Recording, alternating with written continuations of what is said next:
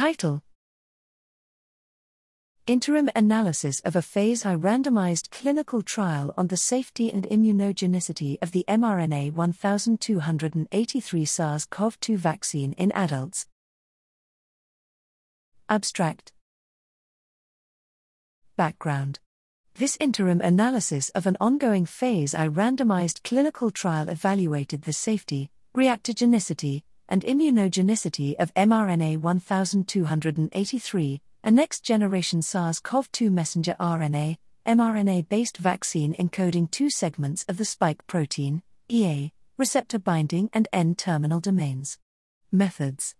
Healthy aged adults 18 to 55 years, N equals 104, were randomized, 1:1:1:1:1, to receive 2 doses of mRNA-1283, 10, 30, or 100 grams, or mRNA-1273, 100 grams, administered 28 days apart, or a single dose of mRNA-1283, 100 grams.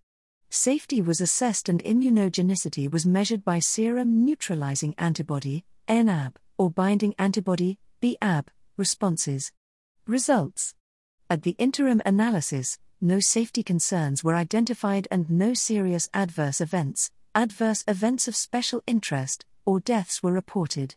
Solicited systemic adverse reactions were more frequent with higher dose levels of mRNA-1283 than with mRNA-1273. At day 57, all dose levels of the 2-dose mRNA-1283 regimen, including the lowest dose level, 10 grams, induced robust NAB and BAB responses that were comparable to those of mRNA-1273, 100 grams.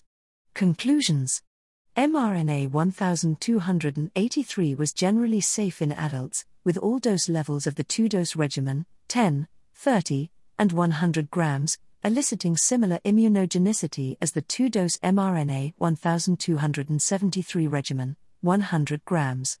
Clinical Trials Registration, Clinical Trials. Gov. NCT 04813796.